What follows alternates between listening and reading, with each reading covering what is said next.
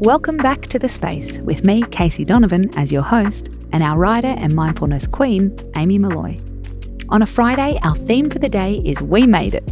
Mindfulness hints to celebrate and forgive your working week.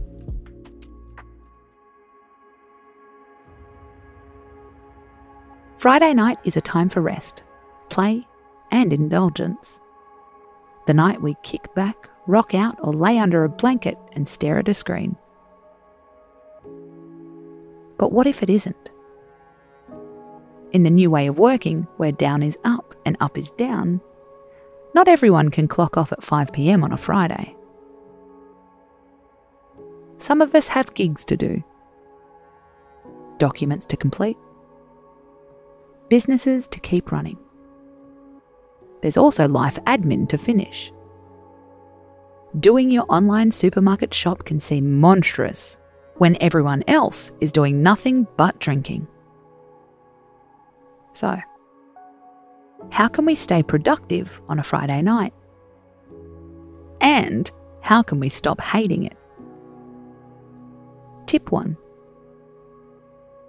Replace "thank fuck it's Friday" with another saying. So what if it's Friday? A lot of countries have the same 5-day week, but it's not true everywhere. Want to feel less alone? Imagine an employee in Hong Kong, where a typical work week includes a Saturday. If you're feeling bitter, recognise it's your own choosing. If you didn't know it was Friday, would you continue to work without frustration?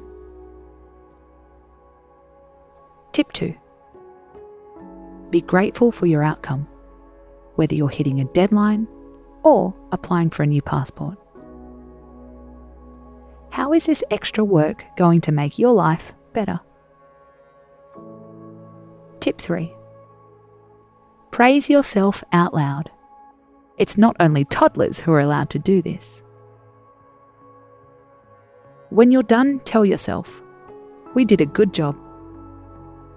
Self-praise can be the best praise, according to experts. It boosts our confidence. It can also make us more independent.